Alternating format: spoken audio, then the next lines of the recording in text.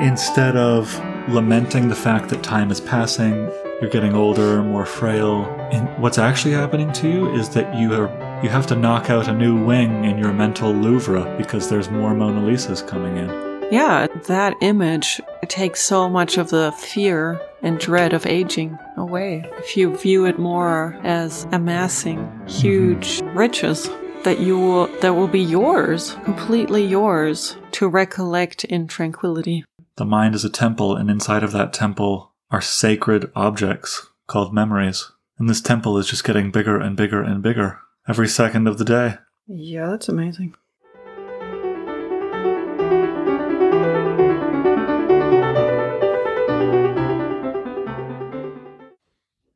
Hello.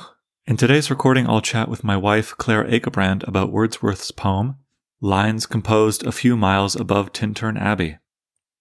These two recordings, this one and the recording about John Keats's poem Ode to a Nightingale, are going to be slightly shorter than normal. I wanted to highlight each of these poems in its own recording in order to help emphasize and bring out the beauties and power of each one on its own. I think the best way to do this will be for Claire and I to discuss the poem first, which you'll hear in a minute, after which you'll hear me read the poem. I'm doing it in this order so that as I read the poem, you can maybe follow along and have in your mind all of the beauties and surprises that Claire and I emphasized in our discussion about this poem. But to begin with, as normal, a quote of the day. It's quite a subdued and unassuming quote from William Wordsworth himself. This poem, Tintern Abbey, appeared in a book of poems called Lyrical Ballads, which was published in 1798.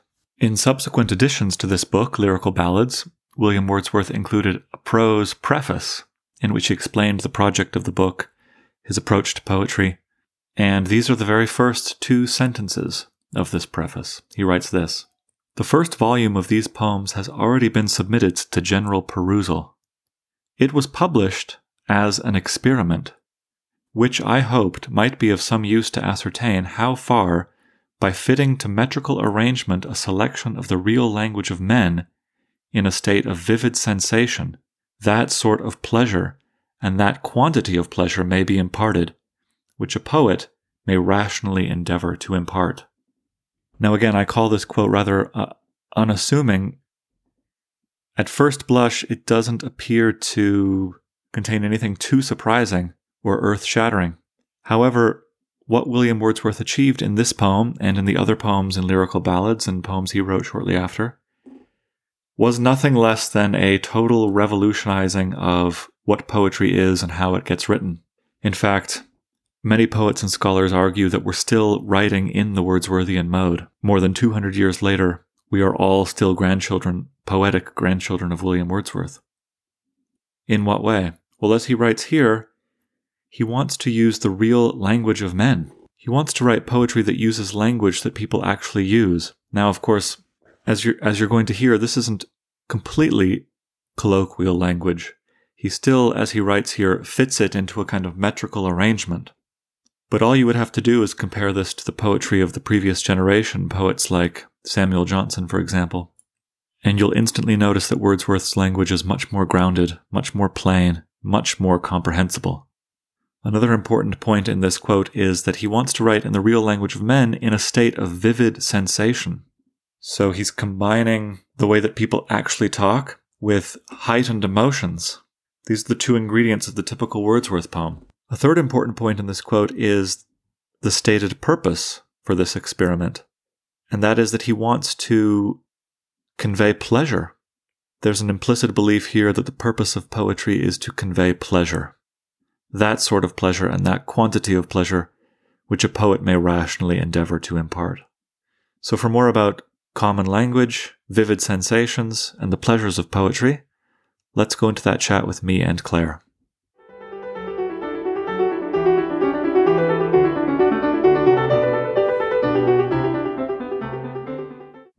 So here we are again.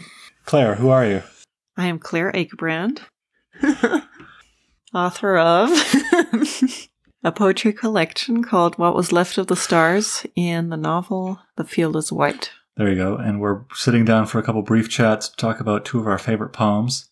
I don't know why we're doing this doing this in two separate recordings, I don't know, it felt maybe like too much because I'm also attaching me reading these poems.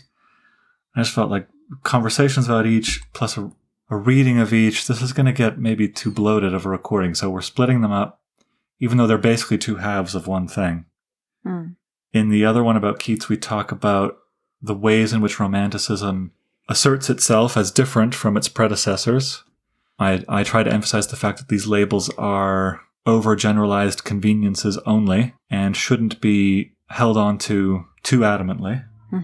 And that even inside Romanticism, there are vastly different types of romantic poets. We just spent 30 minutes talking about a poem that laments the pains and suffering caused by thought and consciousness. And mortality. A poem that stylistically almost couldn't be more lush.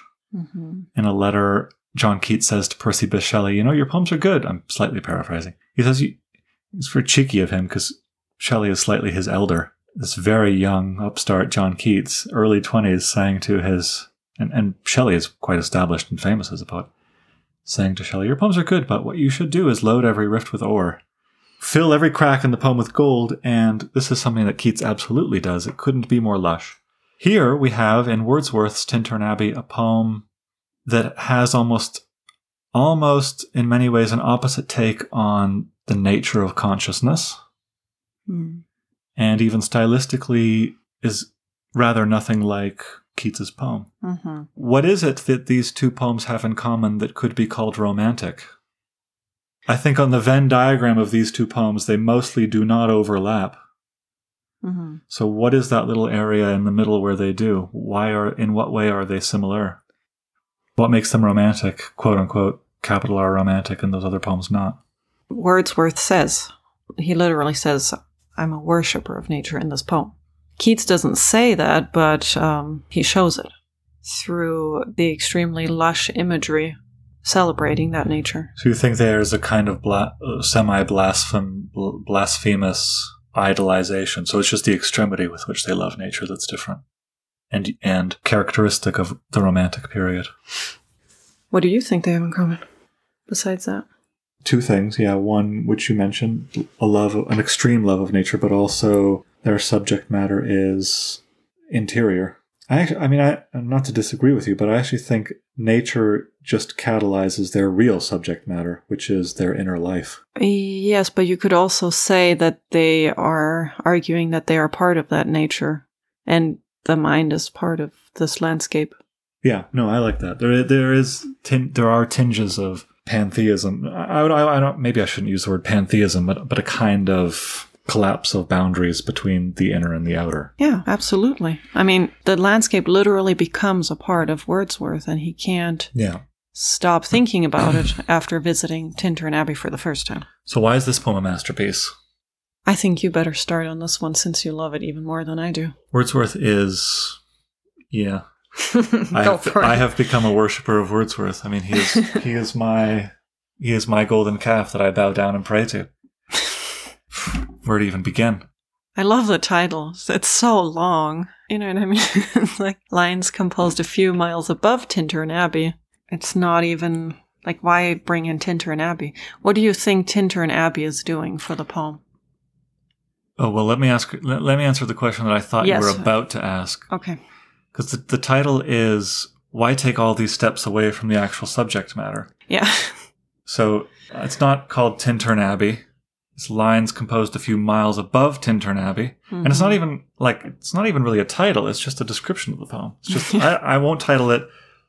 These are just some lines I composed. I know, because he does have other titles like Intimations of Immortality. Right. So it's not like he can't title a poem. And then he says, on revisiting the banks of the Wye. Yeah. So there's another kind of like, this is a double remove.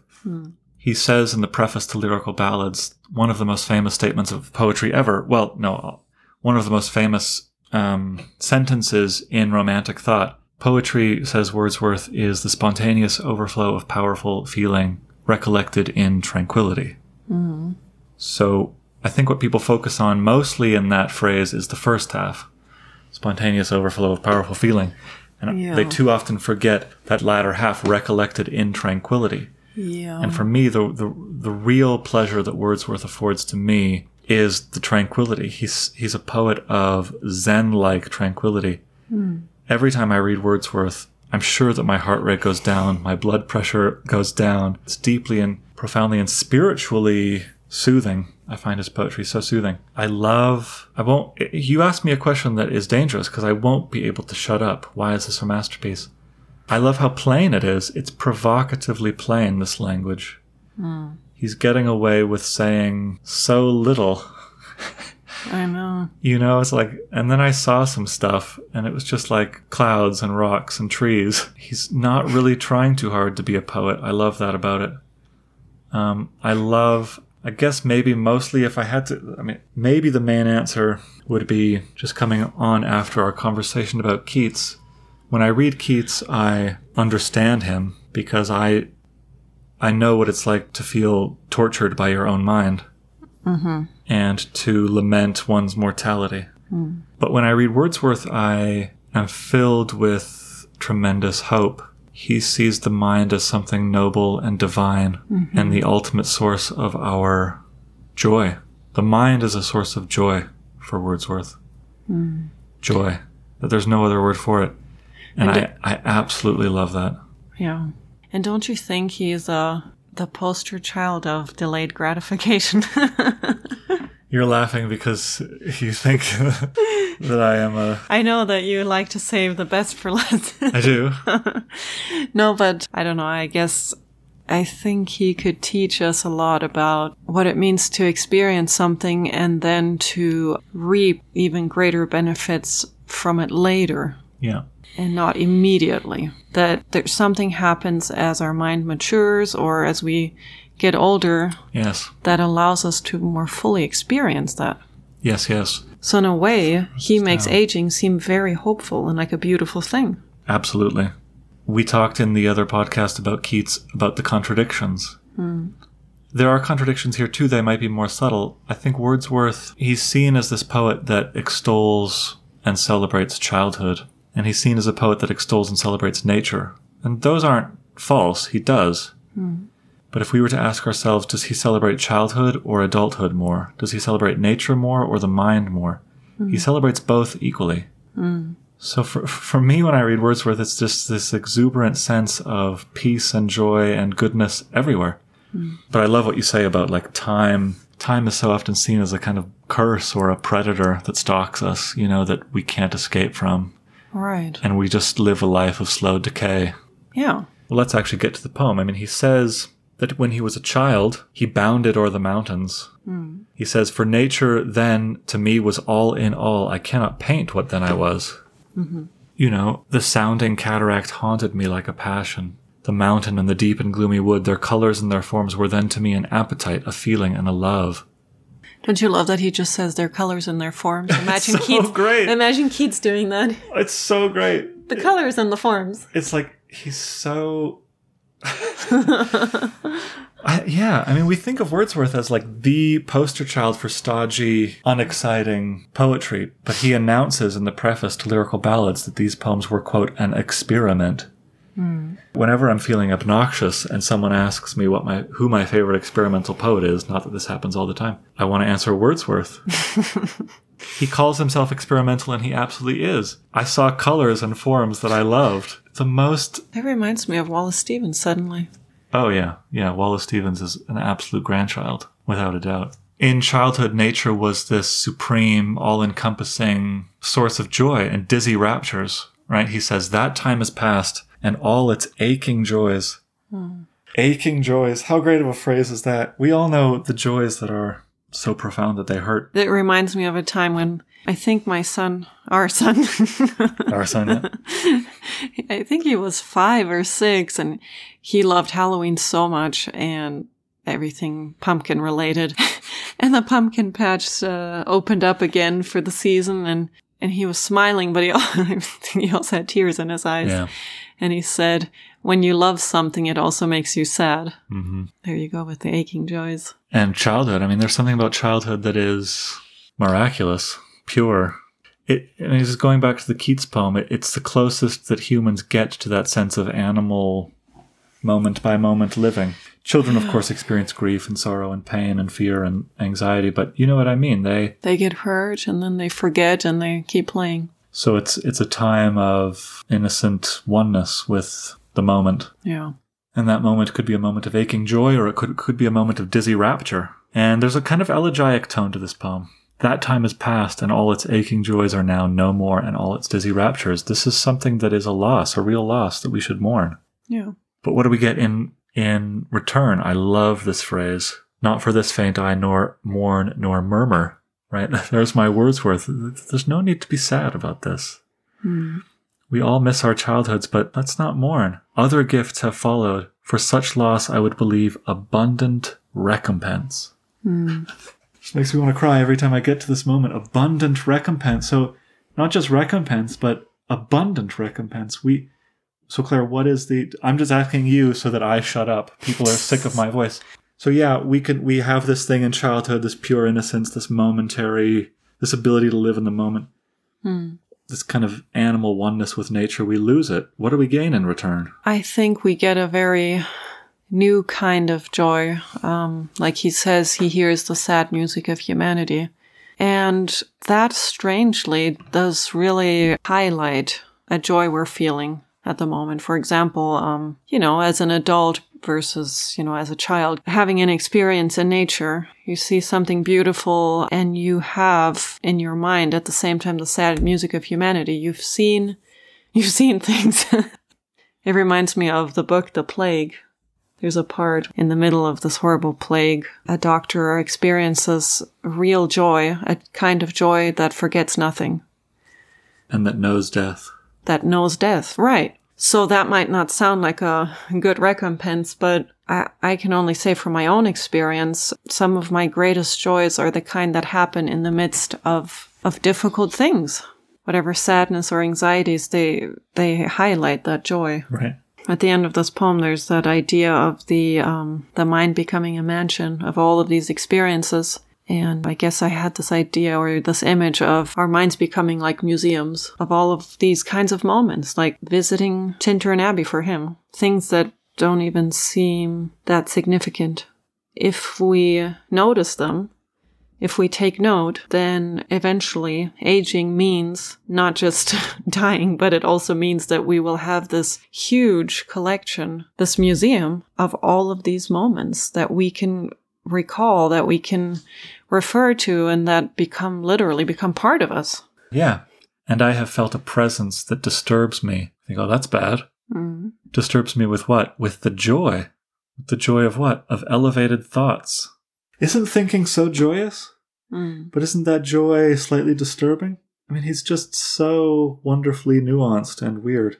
This is what you were saying about the contrasts, A sense sublime of something far more deeply interfused, whose dwelling is the light of setting suns and the round ocean and the living air and the blue sky and the mind of man. Right. He sets the mind up against, compares them, or puts them on the same level as suns. It's the whole cosmos. Yeah.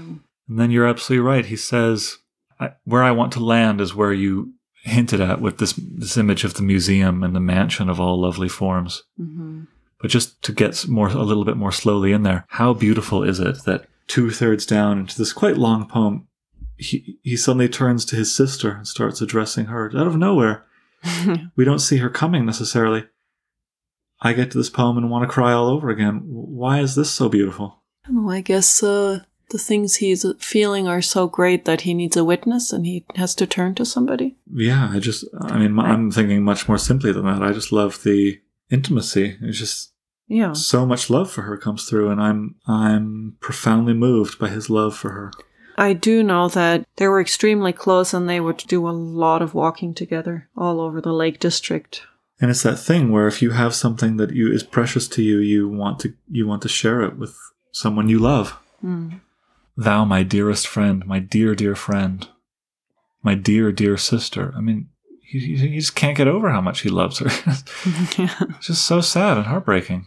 I mean, sad in like the sweetest way. Yeah, it's that unbridled. This whole poem has a wonderful unbridled sense. Well, people make fun of the romantics, and I get it. It's easy to make fun of them for being like slightly sentimental and trite and melodramatic, but Yeah, don't we love our sisters? I mean, can't we just say in a poem? I'm sick of it. Can't we just say in a poem how much we love our sisters? I don't want to live in a world where poems like that get made fun of. Yeah. Well, sentimental is a problem when there's no thought to it, but it's not like he is lacking that. Yeah. And then by far the best part of the poem is this prayer that he makes on behalf of his sister or for his sister. He says that nature can so impress with quietness and beauty and so feed with lofty thoughts that neither evil tongues, rash judgments, nor the sneers of selfish men, nor greetings where no kindness is, nor all the dreary intercourse of daily life shall e'er prevail against us, or disturb our cheerful faith that all which we behold is full of blessings. I mean, I don't know what to call that. It's salvation. I mean, it's nothing less than salvation. All that we behold is full of blessings. You know, nothing will prevail. None of the sources of suffering. Life has many sources of suffering to offer us. Evil tongues, rash judgments, selfish men, greetings where no kindness is. I love this, all the dreary intercourse of daily life. Yeah. You know, like going to the store, getting groceries, getting your kids to brush their teeth, saying hello to people in the hallway that you rather would not have bumped into, waiting for the bus, getting a flat tire, filling up with gas. Right. It goes on and on. It's just like so much garbage we have to deal with. I know. And then meanwhile, there's this place a few miles above Tintern Abbey where if you go there, you have lofty thoughts that redeem everything. But it's not just that one place. No, I know. All which we behold is full of blessings. You just open your eyes and look at a thing, and what you are beholding is full of blessings. He's not even talking about nature anymore. No, it's just life existing. Could you ever see yourself writing a line like that? I wish, I hope. I mean, I'd love to be able to. I mean, and to really believe it, I think that's what's the genius here. Well, I have moments where I believe that. I mean, that's the thing about this poem. I wouldn't love it so much if I didn't think it was true. Right. But I also wouldn't love it so much if I wasn't constantly forgetting that it's true. I get glimpses of feelings like that, specifically when I am in nature. But not all things. No, I think, he's like my therapist. How do I not torture myself with thoughts of my own inadequacy? Or, I have this social anxiety problem, so I'm always up at night thinking, oh, I said that stupid thing to that person and they think I'm an idiot, and she thinks I'm dumb and he thinks I'm stupid and I must look so stupid, and why am I so stupid? That's what my mind does to me. So my therapist is trying very patiently to teach me to not do this. Mm-hmm. And become a very popular mode of therapy now, mindfulness, mindfulness meditation. Mindful eating is something that she wants me to practice. Mm-hmm. When you eat a sandwich, eat that sandwich, Don't also scroll through your phone. Don't also think about some lesson. Don't also relive something that's haunting you. Be in the moment with that thing. Taste it. I tried that once, and it was actually amazing. I'm telling you. I had a little boiled egg on my plate and some stupid cheese sandwich or something. Yeah. But I remembered that, and I imagined the chicken. Anyway, I was thanking the chicken in my mind. Yeah. It worked, though. It was amazing. But just chewing the food and thinking about the textures and thinking about the flavors and noticing it and being present with it. I mean, this isn't something that I can do really very often. It takes a lot of mental and emotional work, but it was an intense lunch. Wordsworth is right to say that all that we behold is full of blessings. Yeah. This is a mode of being in the world that is not easy to attain, but is real. Everything is a miracle. Mm. So he says to his sister, "Therefore let the moon shine on thee in thy solitary walk, and let the misty mountain winds be free to blow against thee, and in after years, when these wild ecstasies shall be matured into a sober pleasure, when thy mind shall be a mansion for all lovely forms, thy memory be as a dwelling place for all sweet sounds and harmonies, O then, if solitude or fear or pain or grief should be thy portion, with what healing thoughts of tender joy wilt thou remember me and these my exhortations." I love your image of the museum. Instead of lamenting the fact that time is passing, you're getting closer to death, you're getting older, more frail. And what's actually happening to you is that you have to knock out a new wing in your mental Louvre because there's more Mona Lisas coming in. Every single second of the day. That's good. There are more, like that egg is like, that belongs in the Louvre. It's a miracle. The memory of it is, there's something sacred about it. Yeah, it's like I said, that image, it takes so much of the fear and dread of aging away. If you view it more as amassing huge riches. Yeah. That will be yours. Yeah. Completely yours to recollect in tranquility. Precisely, to recollect in tranquility. So you have these swooning moments of emotion out there. Isn't this piece of nature beautiful? But that's only half of it. You have to tranquilly preserve it. Mm-hmm. The mind is a temple, and inside of that temple are sacred objects called memories. Mm. And this temple is just getting bigger and bigger and bigger every second of the day. Yeah, that's amazing. It's like the most hopeful, triumphant, transcendent poem that I know. Mm. I remember when I read this for the first time, it was in preparation to go on a study abroad in England. Yeah, she's about to brag, because you've actually been to Tintern Abbey. I know. And I still haven't, and I'm not better. It was so interesting because I felt like I was Wordsworth the first time around at Tintern Abbey, you know what I mean? Mm. And I knew it too. I was like, first of all, I expected, I'm like, okay, this is going to be a nice nature poem. This is going to be full of rich English imagery that's going to whet my appetite for going. But it was something completely different, but something much better than I thought it would be. It looks bland on the outside, this poem. This poem looks bland, but if you get past the blandness, through the blandness comes the transcendentness. No, but honestly, this poem really prepared me in a weird way for this huge experience in my life that has shaped me completely forever. This study abroad, I was trying to remember how old I was. 23? That's so weird. Were you really 23? Oh. It's exactly the age Wordsworth was the first time. Oh my gosh. That's weird. He writes this poem when he's 28. 5 years later. 5 years have passed. 5 summers. That's too weird. No, but it prepared me for my trip because my mind was primed for this idea that we can have experiences that will become sweeter to us in the future. Well, he says in this poem, food for future years. Yes, and that stuck in my mind the whole time I was on this trip. And I can't tell you how true that has become. Every single spring, when I start hearing birds and I can smell flowers, the entire English landscape comes rushing back to me and is available to me in a way it wasn't when I was there. Food for future years. Think about your future self. Your future self will need this memory, so pay attention. Yes, exactly. It's you, actually, that's wonderfully brought this phrase into our marriage as a kind of annoying corrective, haven't you? Yeah. If one of us is out in the world on some hike and either grumpy or staring at one's phone, often, I mean, not all the time, but from time to time, yeah, we'll encourage each other to be in the moment and say, food for future years. Do your future self a favor. Your future self will be hungry and needs this. Yeah. Swoon? Yes, but also, why do you think he brings Tintern Abbey into the picture? What do you think Tintern Abbey, this ruin, does for the poem? It's this cathedral that, you should all Google it, it's this cathedral that is, a ruin and has no ceiling and is open to the air and grass. So it's like these sheep grazing in it. And this, among these columns. Mm-hmm. Well, it's this wonderful image of this mind/nature meld, nature and then a human thing completely intermingling. Oh, I like that a lot. And the imagination, you can kind of fill in the gaps with your imagination. You can see the roof, see what it could have been. But there's this total collapse of the boundary between the past and the present, inside, outside, the mind and what the mind.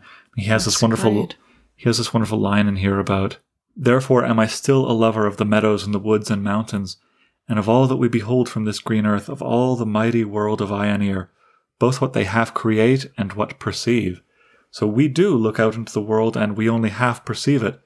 What we're also doing is half creating it. We create, we don't really see the world objectively. I mean, I think this is true scientifically speaking.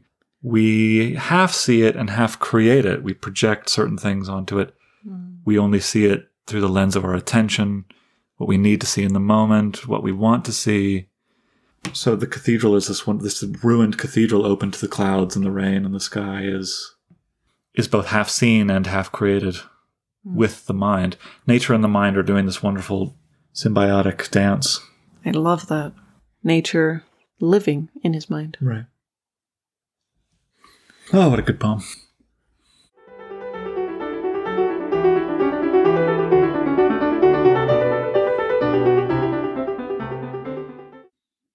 So this is Lines Composed a Few Miles Above Tintern Abbey on Revisiting the Banks of the Wye During a Tour, July 13th, 1798, by William Wordsworth. 5 years have passed, 5 summers, with the length of 5 long winters. And again I hear these waters rolling from their mountain springs with a soft inland murmur. Once again do I behold these steep and lofty cliffs that on a wild, secluded scene impress thoughts of more deep seclusion, and connect the landscape with the quiet of the sky. The day is come when again I repose here, under this dark sycamore, and view these plots of cottage ground, these orchard tufts, which at this season, with their unripe fruits, are clad in one green hue, and lose themselves mid groves and copses. Once again I see these hedgerows, hardly hedgerows, little lines of sportive wood run wild, these pastoral farms green to the very door, and wreaths of smoke sent up in silence from among the trees. With some uncertain notice, as might seem of vagrant dwellers in the household woods, or of some hermit's cave, where by his fire the hermit sits alone.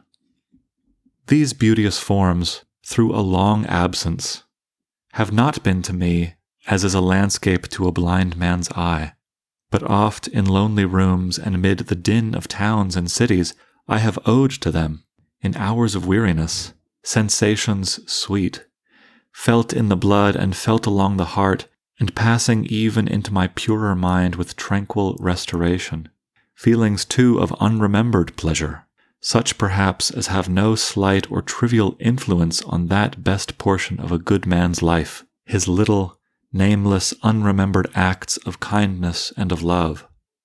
Nor less, I trust, to them I may have owed another gift of aspect more sublime, that blessed mood in which the burden of the mystery, in which the heavy and the weary weight of all this unintelligible world is lightened, that serene and blessed mood in which the affections gently lead us on until the breath of this corporeal frame and even the motion of our human blood almost suspended, we are laid asleep in body and become a living soul, while with an eye made quiet by the power of harmony and the deep power of joy, we see into the life of things.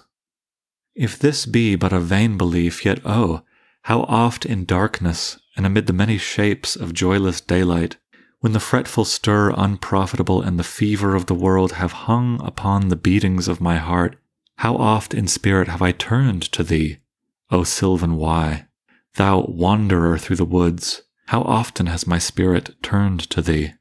And now, with gleams of half-extinguished thought, with many recognitions dim and faint, and somewhat of a sad perplexity, the picture of the mind revives again, while here I stand, not only with the sense of present pleasure, but with pleasing thoughts that in this moment there is life and food for future years.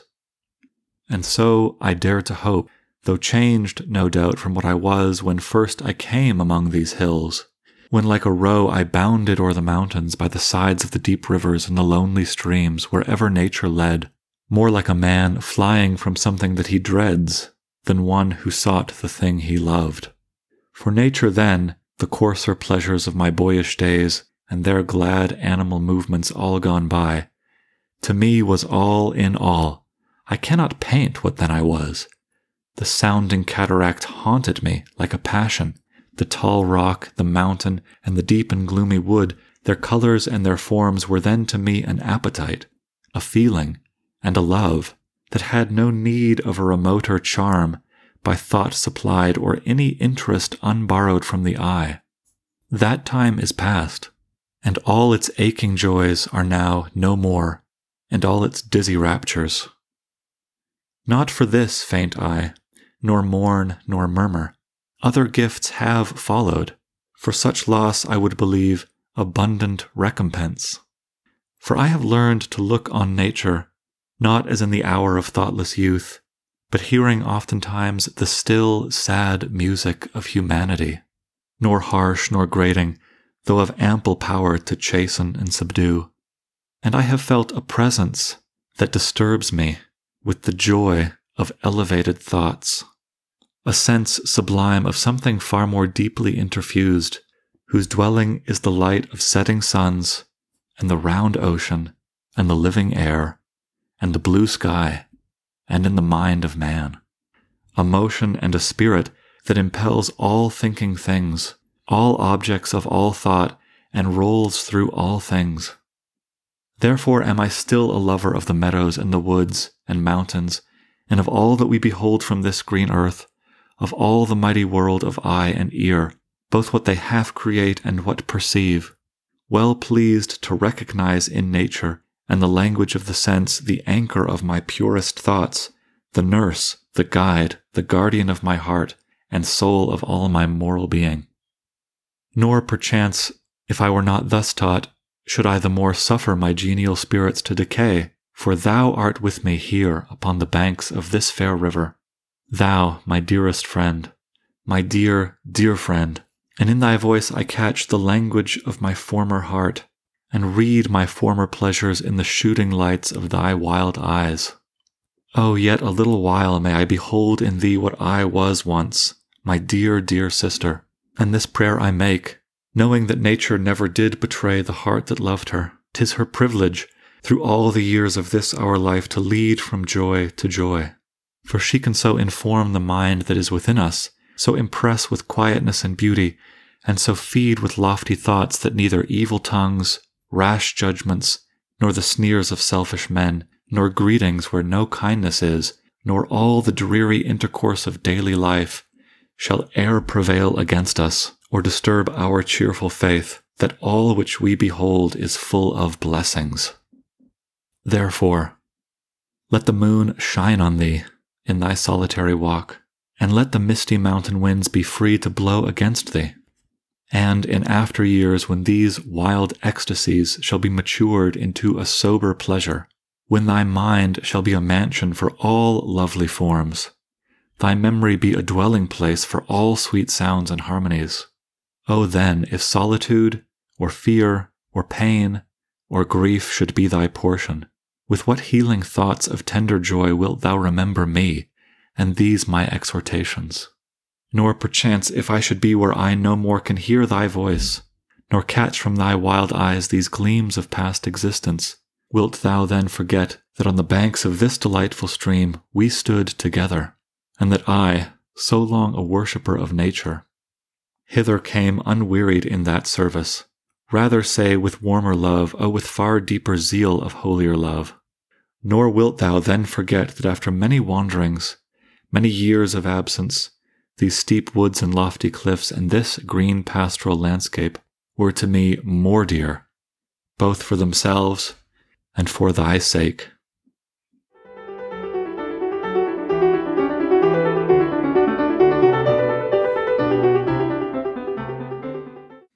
That's it for now. Next up, me and Claire on John Keats's poem Ode to a Nightingale.